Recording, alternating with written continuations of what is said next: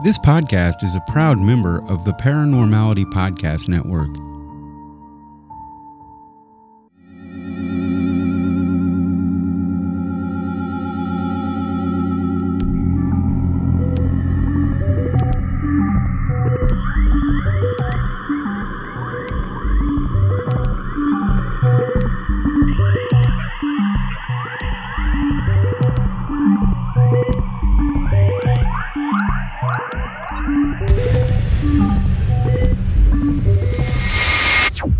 Hello, and welcome to episode 21 of Stories of Strangeness. Hello. That's Mike. Hello. And I'm Zoe. And this week is the third instalment of Mike's brain-melting trilogy. I don't know what he's going to come up with this week, but apparently it is worse than the last two. So I'm really looking forward to it. Yay! Just to say as well, episode 21... Now our podcast can legally drink in America. This podcast has been legally drinking since birth. Yes. Cheers. Cheers. MK Ultra. Ever heard the name? Sounds like an underwear brand. It's not. Okay.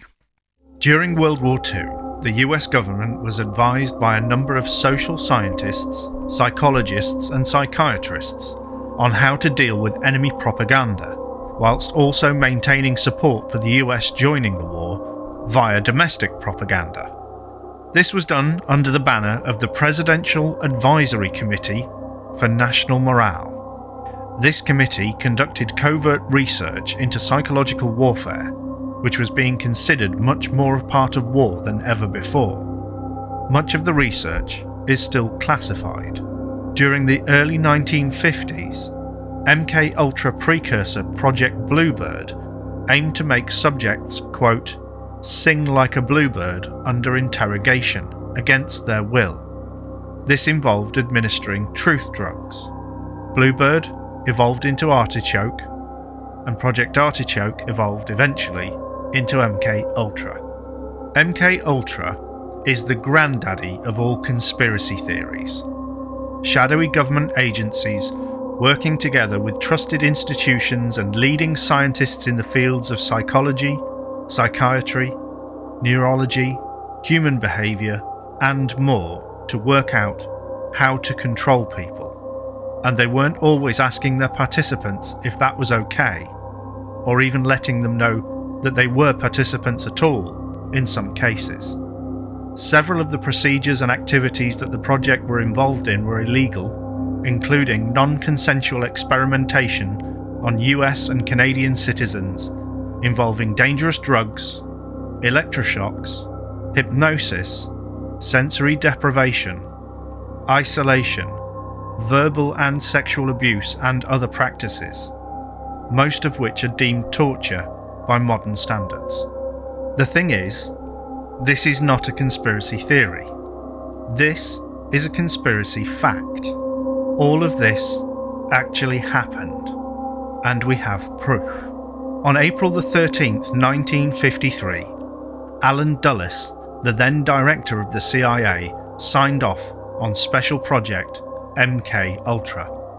3 days before, he delivered a speech about the battle for the minds of men as a counter to Soviet brainwashing, where he claimed the Soviets could bend their populace to the politically determined will of the nation as espoused by its government. This was based on alleged techniques used by the Soviets, Chinese, and North Korea on US POWs during the Korean War. This was also at the zenith of Cold War paranoia, and after fearing that the CIA had been infiltrated at the highest levels by moles, plans were put in place to root them out. But new techniques for interrogation would be needed. To this end, the CIA poured millions of dollars into developing new systems of interrogation and mind control. MK Ultra as a project ran from 1953 to 1973. In 1964, it was reduced in scope and renamed as Project MK Search, which was divided into Projects MK Often and Chitwit. MK often dealt with toxicological transmissivity, and Chickwit's purview included acquiring information on new drug developments in Europe and Asia and getting samples. In 1967, the project was further curtailed, and it officially ended in 1973. Run by the Office of Technical Service under the CIA's clandestine Science and Technology Division, the CIA secretly funded research using taxpayers' money through various research funds and foundations. This included $375,000 through the Geschichte Research Fund, which was a substantial amount of money at the time. Coordinating the research required various other front groups, agencies, private businesses, pharmaceutical companies, and institutions. This was not done in super-secret underground labs somewhere. These experiments were carried out in colleges, hospitals, clinics, and even prisons. Research was funded and carried out at over 80 institutions in total.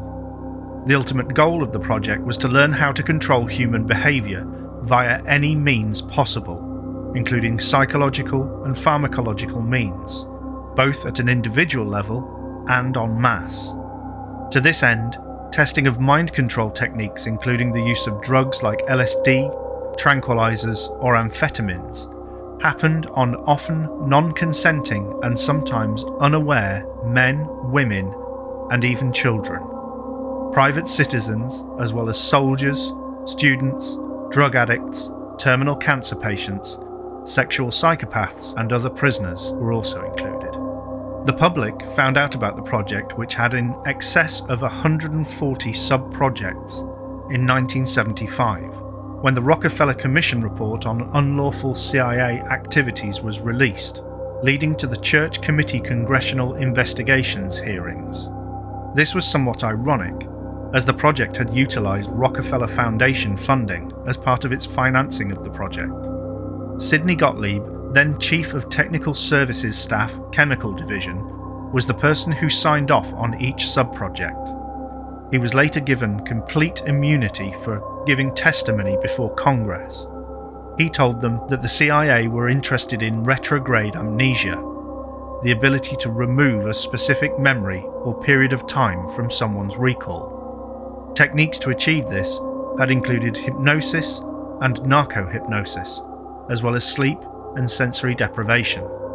It was revealed that the CIA had also looked into poisons, unusual top-secret weapons such as a heart attack gun, and even prostitution. Operation Midnight Climax, that was genuinely its title, was a sub-project of MKUltra. Established in 1954 by Sidney Gottlieb, Operation Midnight Climax was to study the effects of LSD on unconsenting individuals. Prostitutes were paid by the CIA and instructed to lure their clients to predetermined CIA safe houses. The Johns were then plied with various substances, including LSD, and monitored through one-way glass. Once the acid kicked in, the victims were fed subliminal messages to go and kill or harm various people, and their reactions were recorded. The areas of research involving the use of mind-altering drugs in field operations, surveillance technology, and sexual blackmail as a weapon were all significantly enhanced by this operation. This was even expanded, and CIA operatives began dosing people without their knowledge in restaurants, in bars, and even on beaches.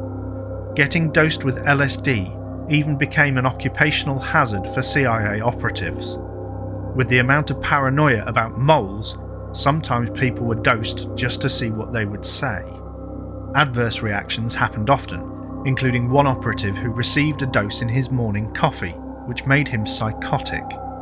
He ran across Washington seeing monsters in every car he passed. Another instance saw Army chemist Frank Olson covertly dosed by his supervisor. Frank had never taken LSD before and lapsed into a deep depression induced by the drug. He plunged to his death from the window of a 13th-story New York hotel room.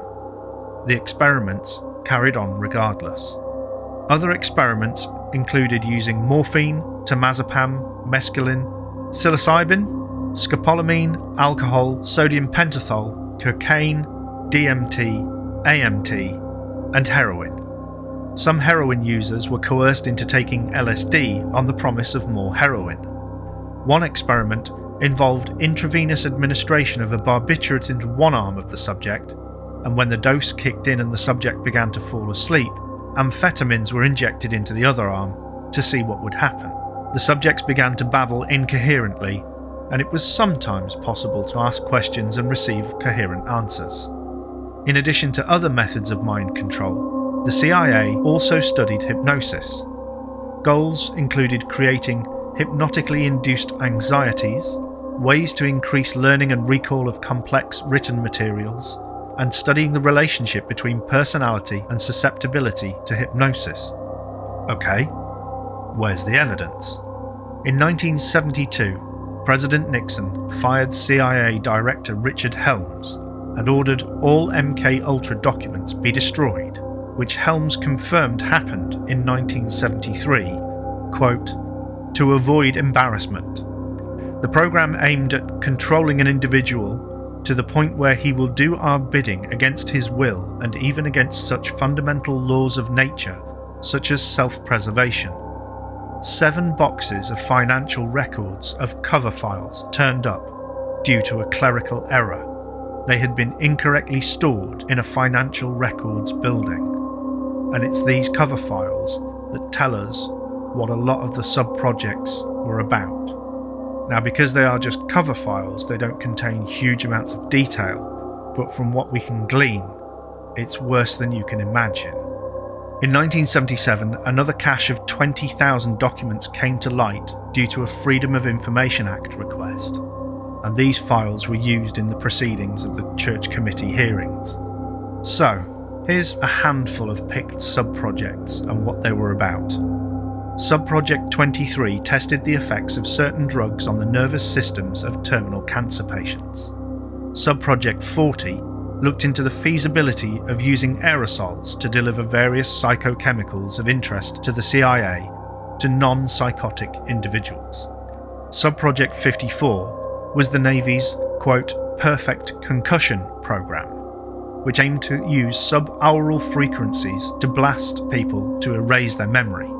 This was never carried out. Sub-Project 87 talked about the purification of extremely high-potency allergens with, quote, greater potentiality. Sub-Project 115 studied the mentally disturbed in their environment to gain further insight into influencing human behaviour. Sub-Project 128 looked into rapid hypnotic induction. Sub-Project 138 involved body antennas, personal tagging, radiant energy measurement, and remote polygraphs. Sub-Project 139, called Bird Disease Studies, was interested in bird migration patterns for chemical and biological warfare. Further documents followed, including some information regarding the project becoming declassified in 2011, and a letter to an unidentified doctor in December 2018 that discussed work involving making a group of 6 dogs run, turn, and stop via remote control linked to brain implants. The investigations by the Church Committee relied on sworn testimony of direct participants and the surviving documents. According to author Stephen Kinzer, the project was, quote, a continuation of the work begun in World War II era Japanese facilities and Nazi concentration camps on subduing and controlling human minds. Kinzer compared MKUltra's use of mescaline on unwitting subjects to a practice begun by Nazi doctors in Dachau, and even proposed evidence of a continuation of the Nazi agenda, citing the CIA's recruitment of Nazi torturers and vivisectionists, as well as Nazis who provided instructions to CIA officers on lethal uses of sarin gas at Fort Detrick, Maryland. The CIA even ran secret detention camps in areas under US control, such as Japan, Germany, and the Philippines, to avoid prosecution, proving that they knew what they were doing was wrong, regardless of the justification. The CIA captured suspected enemy agents and other people it deemed expendable to use for their experiments.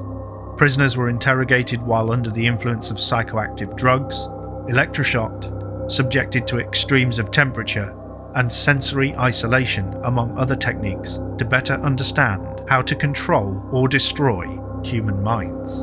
And I'm just going to bring up a few of the doctors who actually participated in some of these experiments, ran some of the sub-projects and things like that, many of whom escaped without any kind of judicial persecution.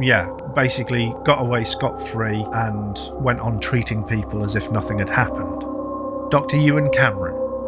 Dr. Ewan Cameron was a pioneer in brainwashing experiments. He wanted to be able to erase, rewrite, and program the mind and the person with all new thoughts and behaviours. And as part of MKUltra, he used CIA and Rockefeller Foundation funding to research it. His experiments included drugs, excessive electroshock treatments, and forcing victims to listen to looped messages up to 250,000 times, sometimes in their sleep.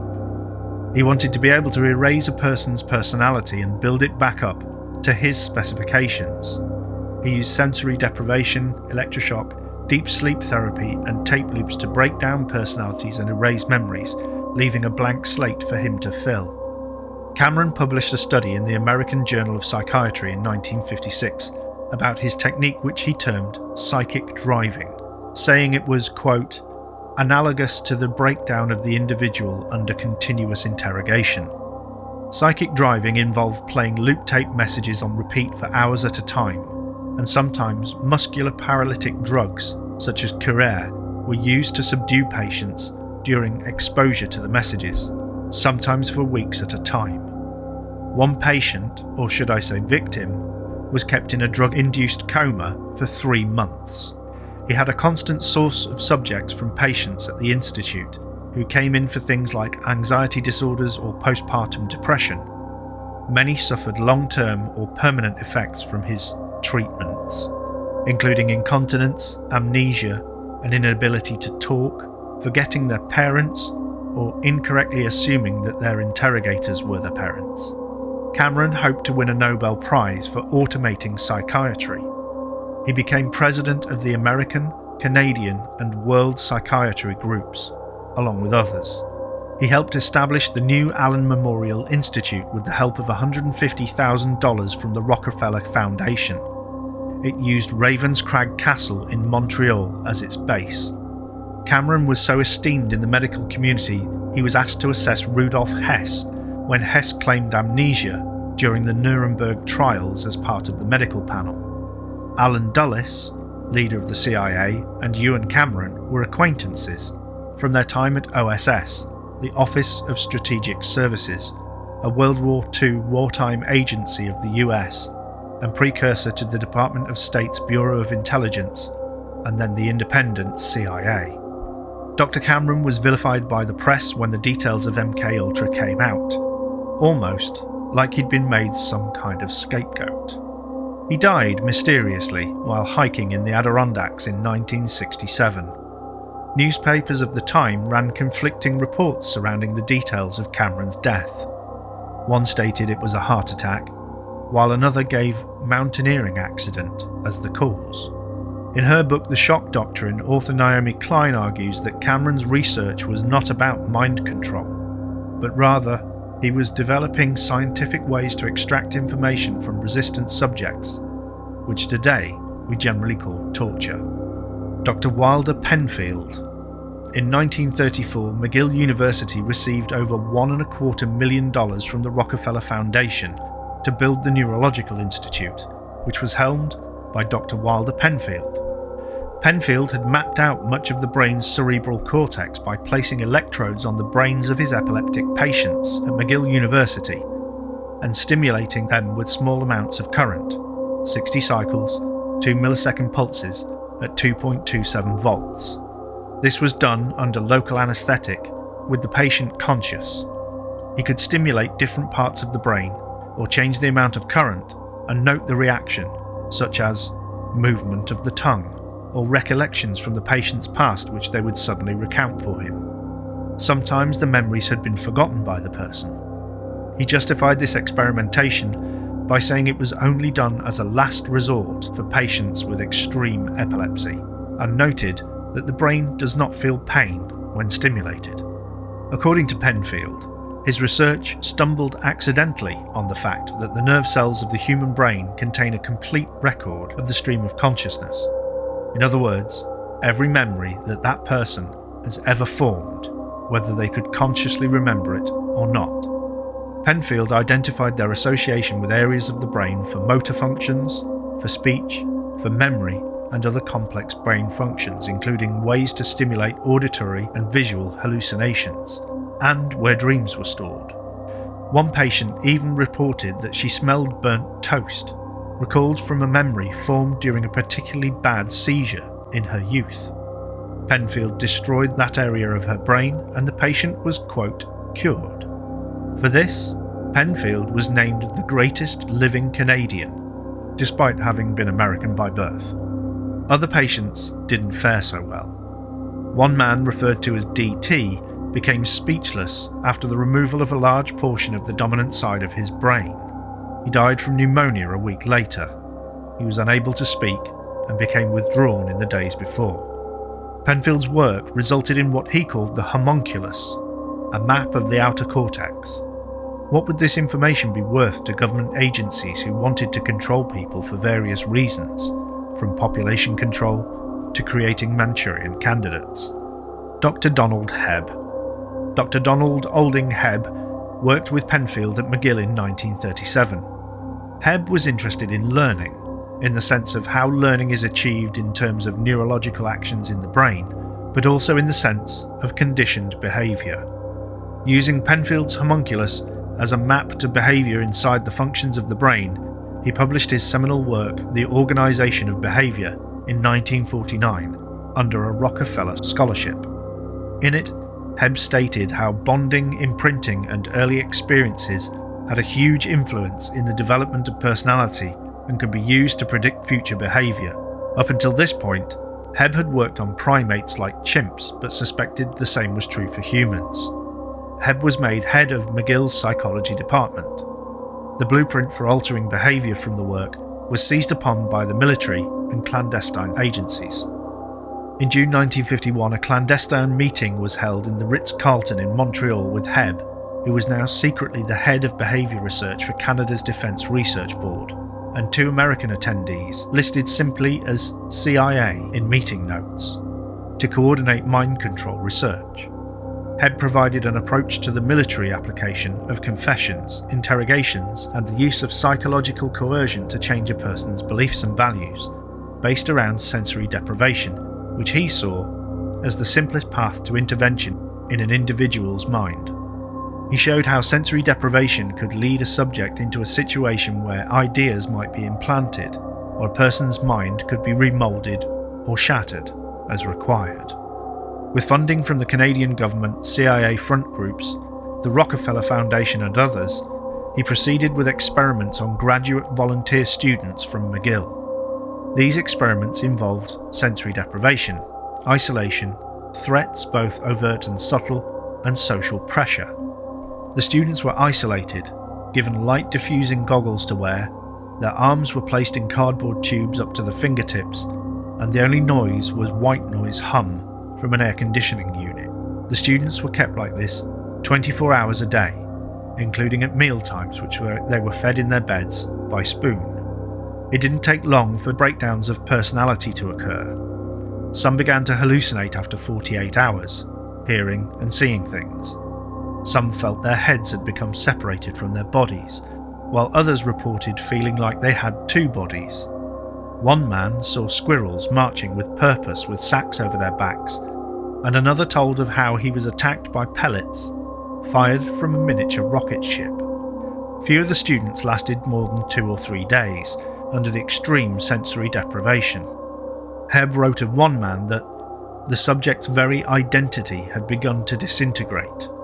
At least 4 students openly referred to their experience as torture. Instead of just boredom as anticipated, the minds of the subjects had become untethered from reality itself. Dr. Hebb had discovered that a changing sensory environment was essential to normal human behaviour, and without it, a way to break down any human mind, akin to a psychotic break, cheaply, simply, and within a matter of days, had been discovered. Coming out of the sensory deprivation, the subjects were highly suggestible, their minds eager for stimulation and accepting of any it found. In this way, he convinced many of the students to believe wholeheartedly in ghosts and poltergeists, along with other, quote, outlandish stories. Maybe not for us. Weeks later, many of them retained their fear of the paranormal, sometimes in direct contradiction of their previously held beliefs. The suggestibility had long-lasting effects. The implications for brainwashing, indoctrination, and re-education were huge. Hebb refused to push the experiments further, and his funding was cut a year later. And lastly, Dr. Maitland Baldwin. Dr. Baldwin was trained by Drs. Penfield and Hebb and studied removal of the brain at McGill. He was also known for experiments that dosed monkeys and apes with LSD after surgically removing portions of their brains and transplanted the head of one monkey onto the body of another. He continued Hebb's sensory deprivation experiments, pushing them further and noting that anything over 2 days under those conditions could cause irreparable psychological damage. This was something he discovered after putting a soldier into a specially designed box for 40 hours and watching him break down into uncontrollable sobbing before kicking his way out. Baldwin was reported as being open to conducting terminal-type experiments if the CIA could provide him with expendable subjects, but it's alleged that the CIA declared the experiments immoral. Baldwin went ahead with the experiments, albeit continuing with simian subjects, the results of which are still classified today.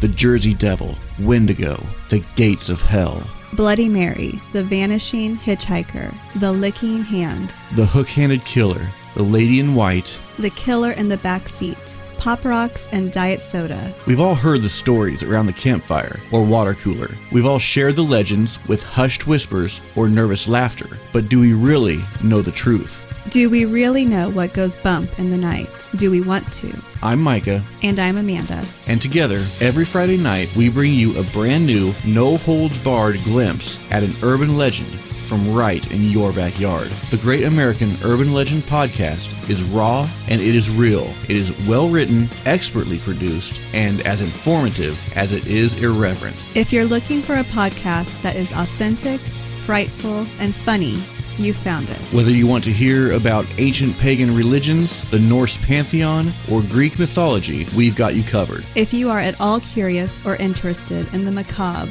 superstitions, cryptid, or crime, you've come to the right place. Join us every Friday night at 9 p.m. for another harrowing and hilarious dive into the infinite abyss at the Great American Urban Legend.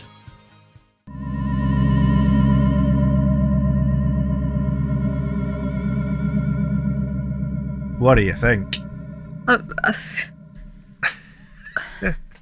Okay, do you know what? Let's go back to the other week where we were dealing with crazy demon alien monster things, because Yeah, and this, time travel. yeah, 'Cause that made more sense. That made more sense. No, that was I was more willing to accept that than that's just horrendous. This is actually just horrible. Yep. It's absolutely horrible. I started taking notes and then I just stopped and just put my head in my hands and just thought, I don't even know what I thought. It was like, that you're going to carry on? You're going to tell me something else that's even more awful?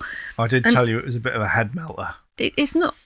This is the thing. It's not a head melter, because I completely believe that humans are completely able to be that horrible, and that's really awful. I mean, in the name of research. In my notes, before you'd mentioned it, I'd put Manchurian Candidate, and I'd also noted down the first ever episode of The Twilight Zone. All right. The original one. Yeah. I don't know if you've seen it. Maybe if I refresh your memory, and Please for those do. who haven't, it starts out and a guy wakes up and he's in a village, or he's in a town centre. Right. And it's empty. Yeah. And he's walking around. And to start off with, it's fine. He's like, this is a bit weird.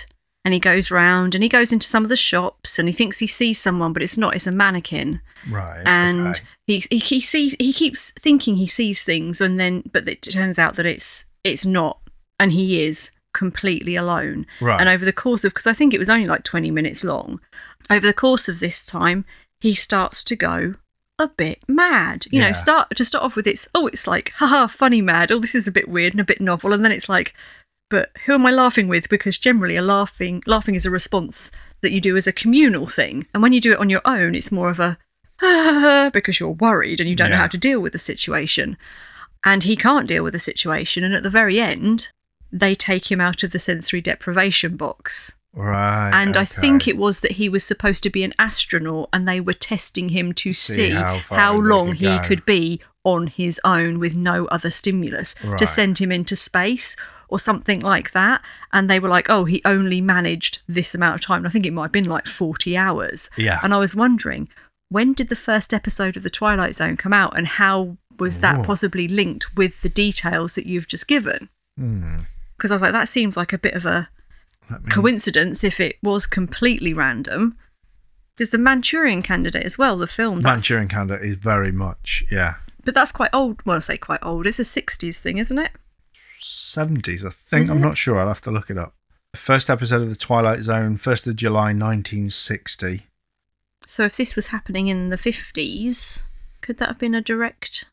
I mean, I suppose, actually, if they were thinking of sending people into space, that could have been one of the things that they would want to do with them. But it does seem quite strange that it's all happening around the same time. The Manchurian Candidate was 1962. So they both kind of fit. Actually, a little bit early, because if the stuff about MKUltra didn't come out until 77, and that film was out in 1962. That's about halfway through the programme, because it ran from 53 to 73. Yeah. Allegedly. Yes. Oh, yes, it obviously finished. They just stopped, didn't they? Oh, yeah, they just put pens down. Of course they did. They well done, lads. Let's go get a beer. So I thought the Rockefeller company, whatever they were, they got it sorted. We'll give you money to do these experiments, and then we're going to get paid to investigate whether you did these experiments. Yeah, and how naughty we think you are and for how doing them. are you are pretty naughty for doing it. But hey, do you want some more money so you can carry on? I'm not sure. Playing both sides so honestly, you come out on top. Honestly, it's just ridiculous. Okay, so my knowledge of this kind of thing isn't great, but wasn't there a thing where they kind of dug out all of the Nazi doctors that escaped from Germany after the war? That was Operation Paperclip, yeah. Yeah, they dug them out and were like trying to persecute them for this. Oh, that was the Nuremberg trials. Sorry, I thought you meant when America actually got loads of Nazi rocket scientists, and I'm sure that's the only type of scientist they took. Only the rocket scientists. Apart from the guys that showed them how to use sarin gas. Yeah, this is what I'm saying. And the torturers and the vivisectionists, apparently. But apart from those, they only took the ones they Nazis. couldn't find a use for. They went, oh, actually, we can't. We've got to show that we're going to like tell somebody off. So we'll find you and dig you out and go, oh, look, we found these guys. They're really naughty. We're going to, charge them with something. But the ones that are useful, what they do is they just give them a job, highly paid jobs, and let them carry on doing their horrid butchery, but under the guise of American research and going forward, not Nazis anymore. Maybe they could change their name as well. I'm sure they probably did, from a German surname to a more American surname, so that people wouldn't. A lot. Like Drumpf and Trump, for example. Oh, nice. Trump but used the to thing be is, Drumpf. though, I can understand it if you are just a normal German person back in the day. It would have been really difficult because you would have been singled out. It can't have been easy at all. And there would have been that need or want to change a surname and go to a new place so that people didn't realise. Yeah. But in this case, it's like, oh, okay, you're Nazis and we've just beaten the Nazis. But do you know what? What is science is higher than the law. So, yes, we can all agree that the Nazis did horrible things, but then to bring a large portion of those under the science umbrella back to America and go, oh yes, but for science, it's not exactly like it bettered mankind a huge amount to know. They'll argue it did. They'll argue that it kept Americas and Western Europe safe from the powers of the Soviets. Ugh. because they were able to root out Soviet agents more efficiently than before, and it was all done for the greater good, which we know how that goes. Ugh. So, yeah, this is the thing. You are dealing with zealots.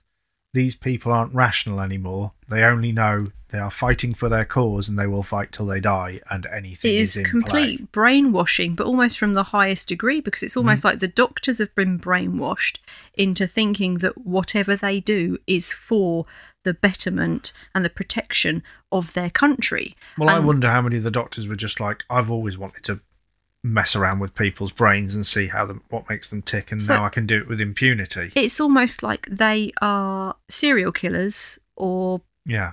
just masochists, Basically, yeah, because they psychopaths have no with a empathy for the qualification. people that they're testing on. They don't see them as human beings. They are test Exactly. subjects. If that was That's psychopathic behaviour. exactly. So if, say, a normal person did this, so you get a person who isn't wearing a white coat and writing down the results do this, and they would be deemed a monster. Yeah. A person in a white coat can do the same thing and take a few notes, and they can start thinking about giving them some kind of Nobel Prize.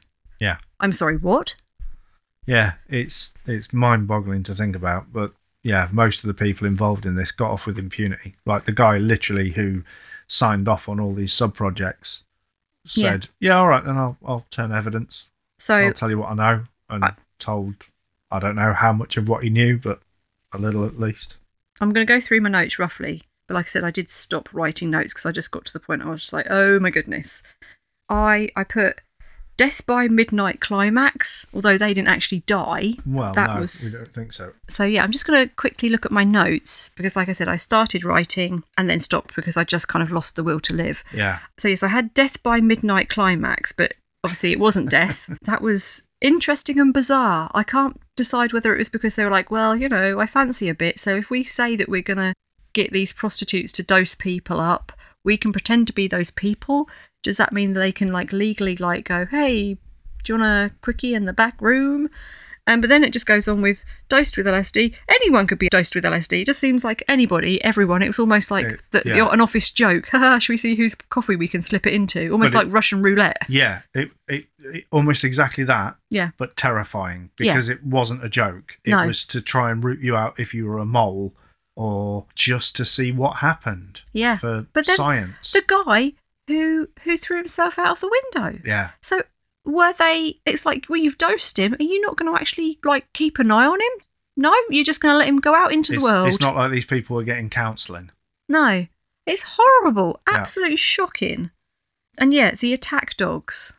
The dogs where they're like, oh yeah, we can send them off and then we've put something in their brain Yep. and press a button and they stop and they turn around and Literally remote control dogs. I'm yeah. like, was it just dogs though? Exactly. They say dogs, but does dogs stand for, I can't think of anything but dirty old guys in socks. I don't know, dirty old guys suck. Oh dear, that's So somehow worse. dirty old guys smell? That's fine. yeah. Okay. So yeah, was it just dogs? Oh, and also I put I'd be Clockwork very Orange surprised. Yeah. because I was very just much like, that, that's yeah. a bit of ultra violence right there, like with Yeah. where the eyes are kept open. And Absolutely, yeah. Oh the my tape loops goodness. and things, yeah. Basically the same idea. We've mentioned previously that we have a daughter. Yeah. She's 9, and she has many things that she really, really likes. And at the moment, she's obsessed with the Baby Yoda little videos and memes on YouTube. And she likes to watch them over and over again. And honestly, it has sent me kind of insane to the point where I have banned them now. Yeah. If she watches them, she's allowed to watch them once and they are turned off. And that is not allowed to happen more than once a day. Yeah. And actually, 2 consecutive days is too much for me now because she watched them so much for so long.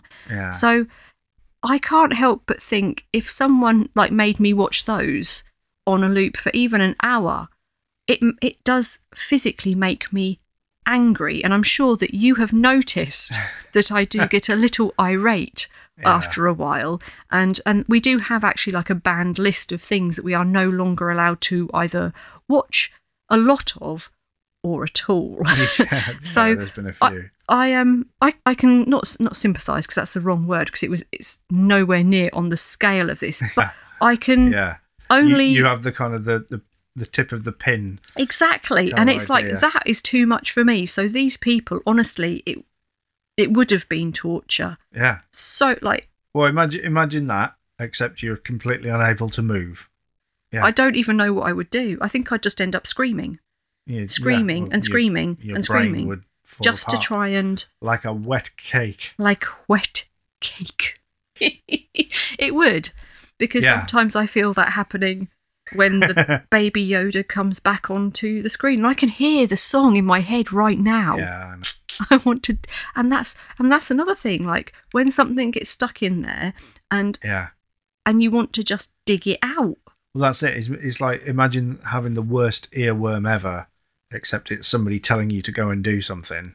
Over and over and over again. Like, up to 250,000 times sometimes. It's just mind-boggling, literally. A coma for 3 months. Medically induced coma, yeah. And just made to listen.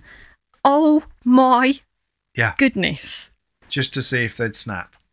Literally, that's half of these experiments were to do. Just to see how easily you could break somebody so that then you could control them. But this is the thing. Being a scientist, you can't just do that experiment on one person, because we all know that everybody has different tolerances for all sorts of things. Yeah. So you know that it wouldn't have just been one person. There would have been several. And that just makes me angry.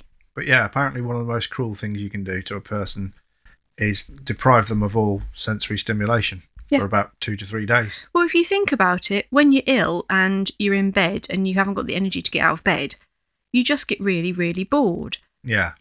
But generally when you're in bed, you've got the sense of touch, so you can feel all your bed sheets and stuff around you. You've generally got a temperature, or there's hot and cold going on. Yeah. You'll get something in, so you can watch TV or programs, or listen to the radio, listen to music, you might read a book, all those kind of things, and yet you are still bored because you are in the same room. Yeah. But to have like just everything taken away, and then being fed, like spoon-fed, laying down as well. Yeah. Gross. Bed, their arms are in cardboard tubes, and the cardboard tubes are kind of held by a thread to like the surround of the bed or whatever. And they have light diffusing goggles, so everything's just a shade of grey. Yeah. Can't see anything, can't really hear anything, because it's just the hum of the it's like white noise, wasn't it? Yeah. And because you just start to lose your grip on reality. So some people, I know, they do like flotation tanks as a form of like relaxation and meditation. Yeah. I look at those things and think, hell, that's a torture chamber. Yeah. I couldn't. I know you do. I mean, for one, I'm claustrophobic. Yeah, it wouldn't work for you at all. Would not work. My brain. I'm one of those people. I can't meditate. Yeah. I can't meditate at all because my brain is too noisy. Does not work for me. It makes me angry. It makes me feel sick. All kinds of things, and I almost fall over. I have tried to. Even to the point where, like, it wasn't even meditation. It was, well, actually, it kind of was. We did an evening at a place that I worked where one of the women who worked there, she was like a medium, and she'd bought tarot cards with us. She did tarot card readings, and we did a kind of a session round the edge of the table. I don't know if I've mentioned it before. And she said, we had to close our eyes and just relax and clear our minds. I just went crazy in my head and felt like I was going to fall off the chair. Yeah. And she said to me afterwards, your eyes were going crazy, Zoe. She put it down to someone being there, like I'd made contact. Right. In my head, I couldn't, but that's just the way I am. I can't help it. I've always been like that. So I've never, like, skateboarding, roller skating, ice skating, anything where my feet are not flat on the floor is a big fat no. Even when my feet are flat on the floor. You never know. You walked into me just while we've been walking along holding hands. That's why I hold hands, so that I know where you are. But yeah, I know we're kind of like laughing about it now, but it's just absolutely horrendous. Yeah.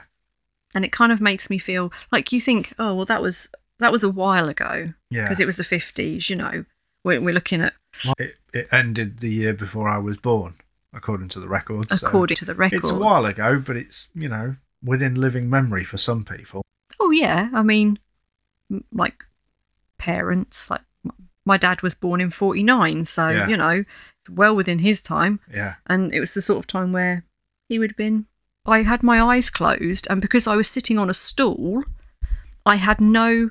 And my eyes closed, sitting on a stool, you know my balance is terrible. Yeah. I couldn't tell which way was up. I was desperately trying, like, to clear my mind, but also I was really afraid I was just going to fall over backwards because I just can't do it. You have to let it all go, Neo. Fear. Doubt. No, it was more like, slide. Yeah. And if you get those two film references, You're all old. right by us. yeah, it was, just Yeah. being deprived of the sensory sense of sitting in a chair with arms and being able to see which way was up. I mean, I'm one of those people, if I close my eyes in the shower, oh dear. That could be a bad time for I you. have to put a hand on the wall just to make sure I know where it is, honestly. But that's just the way I am. I can't help it. I've always been Good like Lord. that. So I've never, like, skateboarding, roller skating, ice skating, Yeah. anything where my feet are not flat on the floor is a big fat no. Yeah. Even when my feet are flat on the floor, you never know. Yeah. You walked into me just while we've been walking along holding hands. That's why I hold hands, so that I know where you are. I know we're kind of like laughing about it now, but it's just absolutely horrendous. Yeah. And it kind of makes me feel like you think, oh, well, that was a while ago. Yeah. Because it was the 50s, you know. We're looking at, Well, you know, it ended the year before I was born, according to the records. according to the records. It's a while ago, but it's, you know, within living memory for some people. Oh, yeah. I mean, like, parents, like, my dad was born in 49, so, Yeah. you know, well within his time. Yeah. And it was the sort of time where he would have been, you know, young, but Yeah. yeah, to say that, oh, yeah, that's all stopped. Has it? Yeah. But when you think, actually, when you were saying about your dad, he'll have been about 3 or 4 when it started. Yeah. But by the time he finished, he was 24. 23, 24. Yeah. So that's a huge... When you think about that, like the span of a person's life like that, compared to how long the project went on, it's incredible. My mum was born in 54. Sorry, Mum, I'm giving away your age. So, She you know. was, born a year after it started. yeah. So, you know, she's... Can't remember how old. Look, it's been a long year. It's been a long day. It's been a long... I don't even know what. It's been a long year. Lemon, it's February. It is! And if you get that reference, we can definitely be friends. But yeah, it's... Just shows if you've got money. Yes, It doesn't really matter, different does it? world, isn't it? If you're rich, it really is. Yeah, it's a different ball game, basically. If you're rich, and we, sadly, Are are not. not. But that No. means we're good, honest folk. Oh, we're Does it? dumb as a bag of rocks. I can't decide which. What did my sticker say? Honk if you're horny. Wrong sticker. My other car's a pair of Crocs. I don't know. A pair? You can afford a pair? I've just got to jam both feet into one Croc and make best of it. I just stuck my feet in a muddy puddle and then laced up my toes. I stood in a muddy puddle and decided to live there.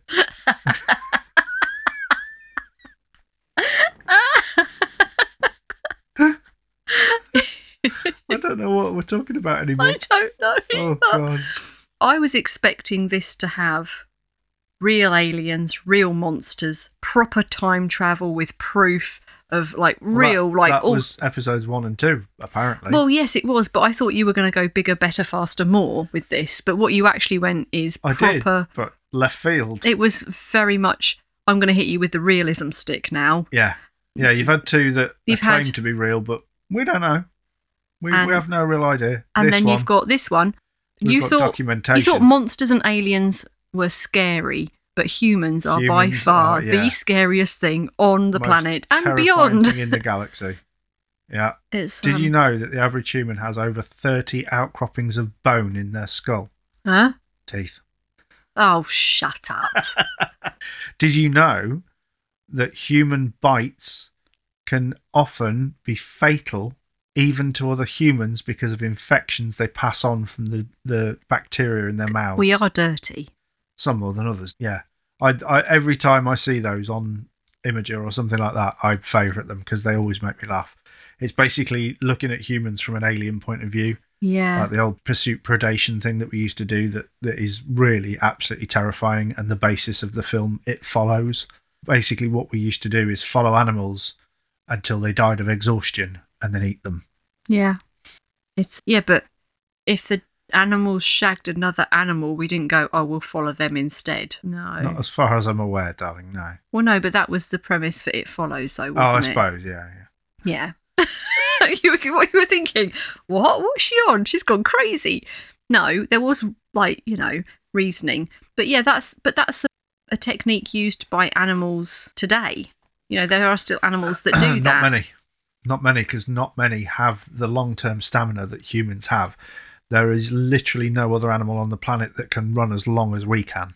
And that's one of the reasons we became apex predators, because we can outrun anything over long distance. Short distance, No. hundreds of animals can beat us. Speed, So it's stamina rather hundreds of animals can beat us. yeah. But we can keep coming, and all of a sudden, we work in a the animal pack. turns round. Oh, bloody hell, they're back again. Yeah. And animals sprint away every time. And then tire themselves out. And literally die of exhaustion. That's Because horrible. we just kept coming and coming and coming. We're like Terminators, basically.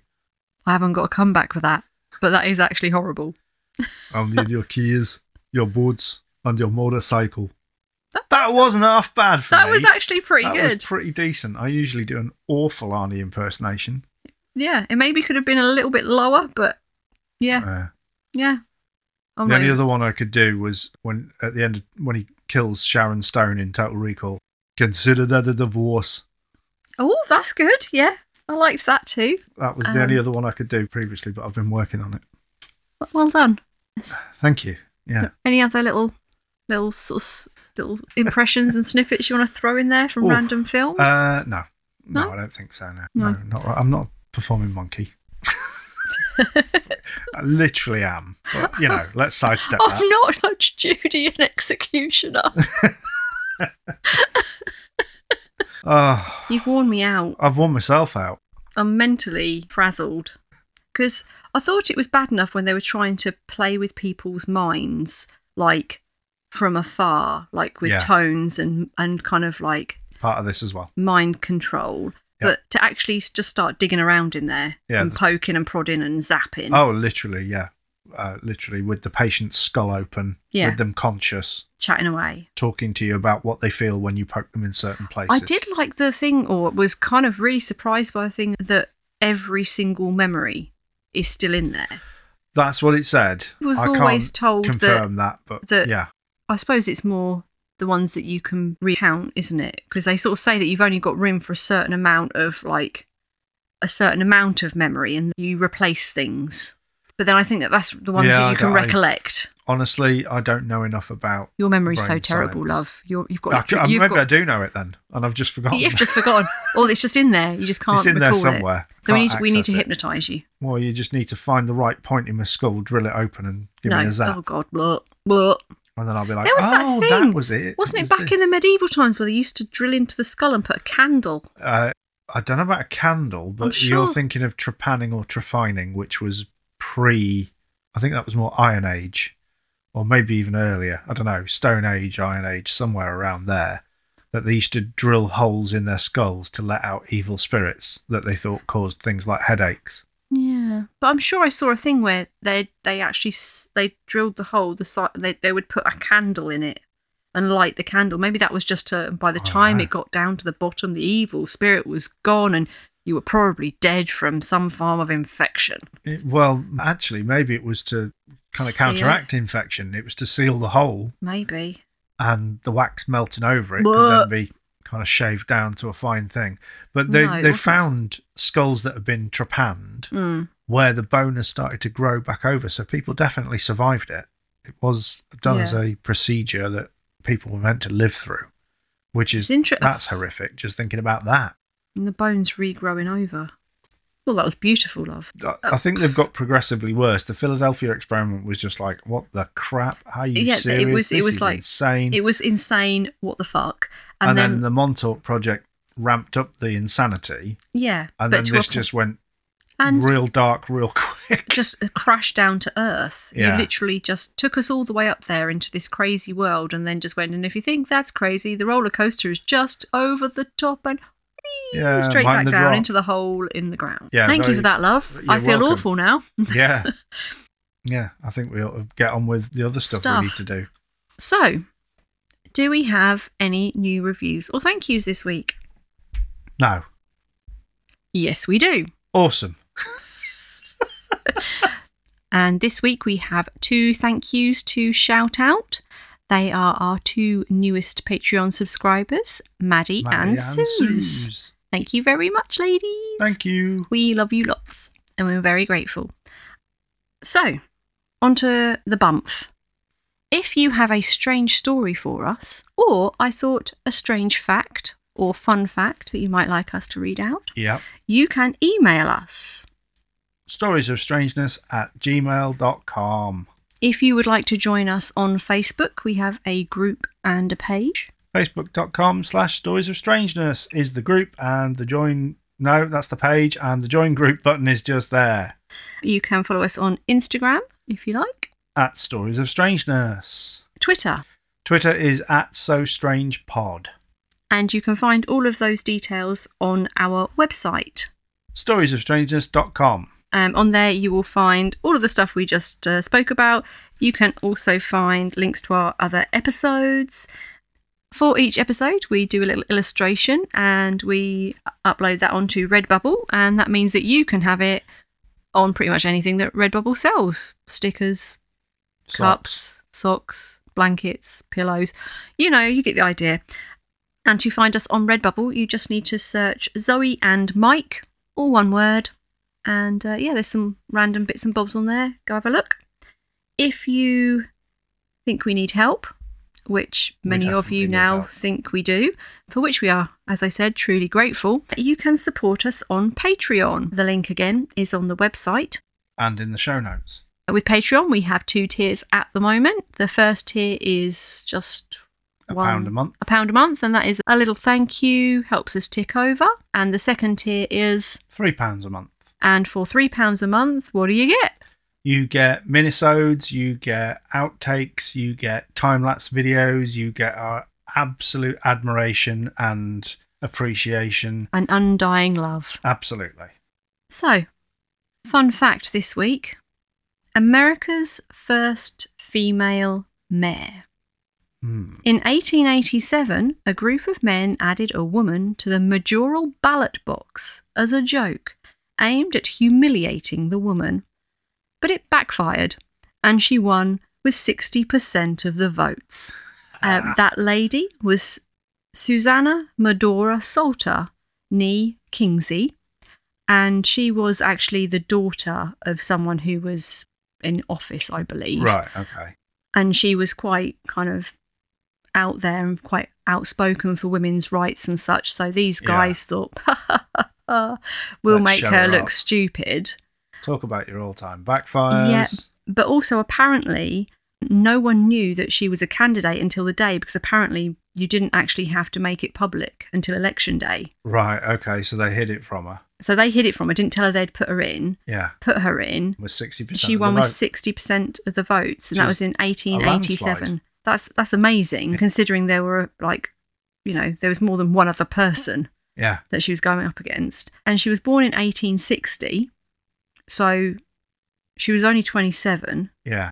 And she actually lived to be 101 years old. Wow. Which, if you think, if she was born in 1860, she died in 1961. Wow. Isn't that mad what she would have seen? Yeah, incredible. But also being the first female mayor in America.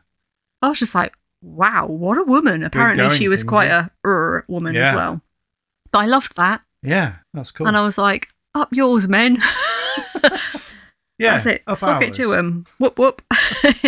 Yeah, that's it. Yes, that was my little fun fact for today. Fantastic. With that, I think it's time for us to go. Thanks for listening. Bog off. Love you. Bye. Ta-ta.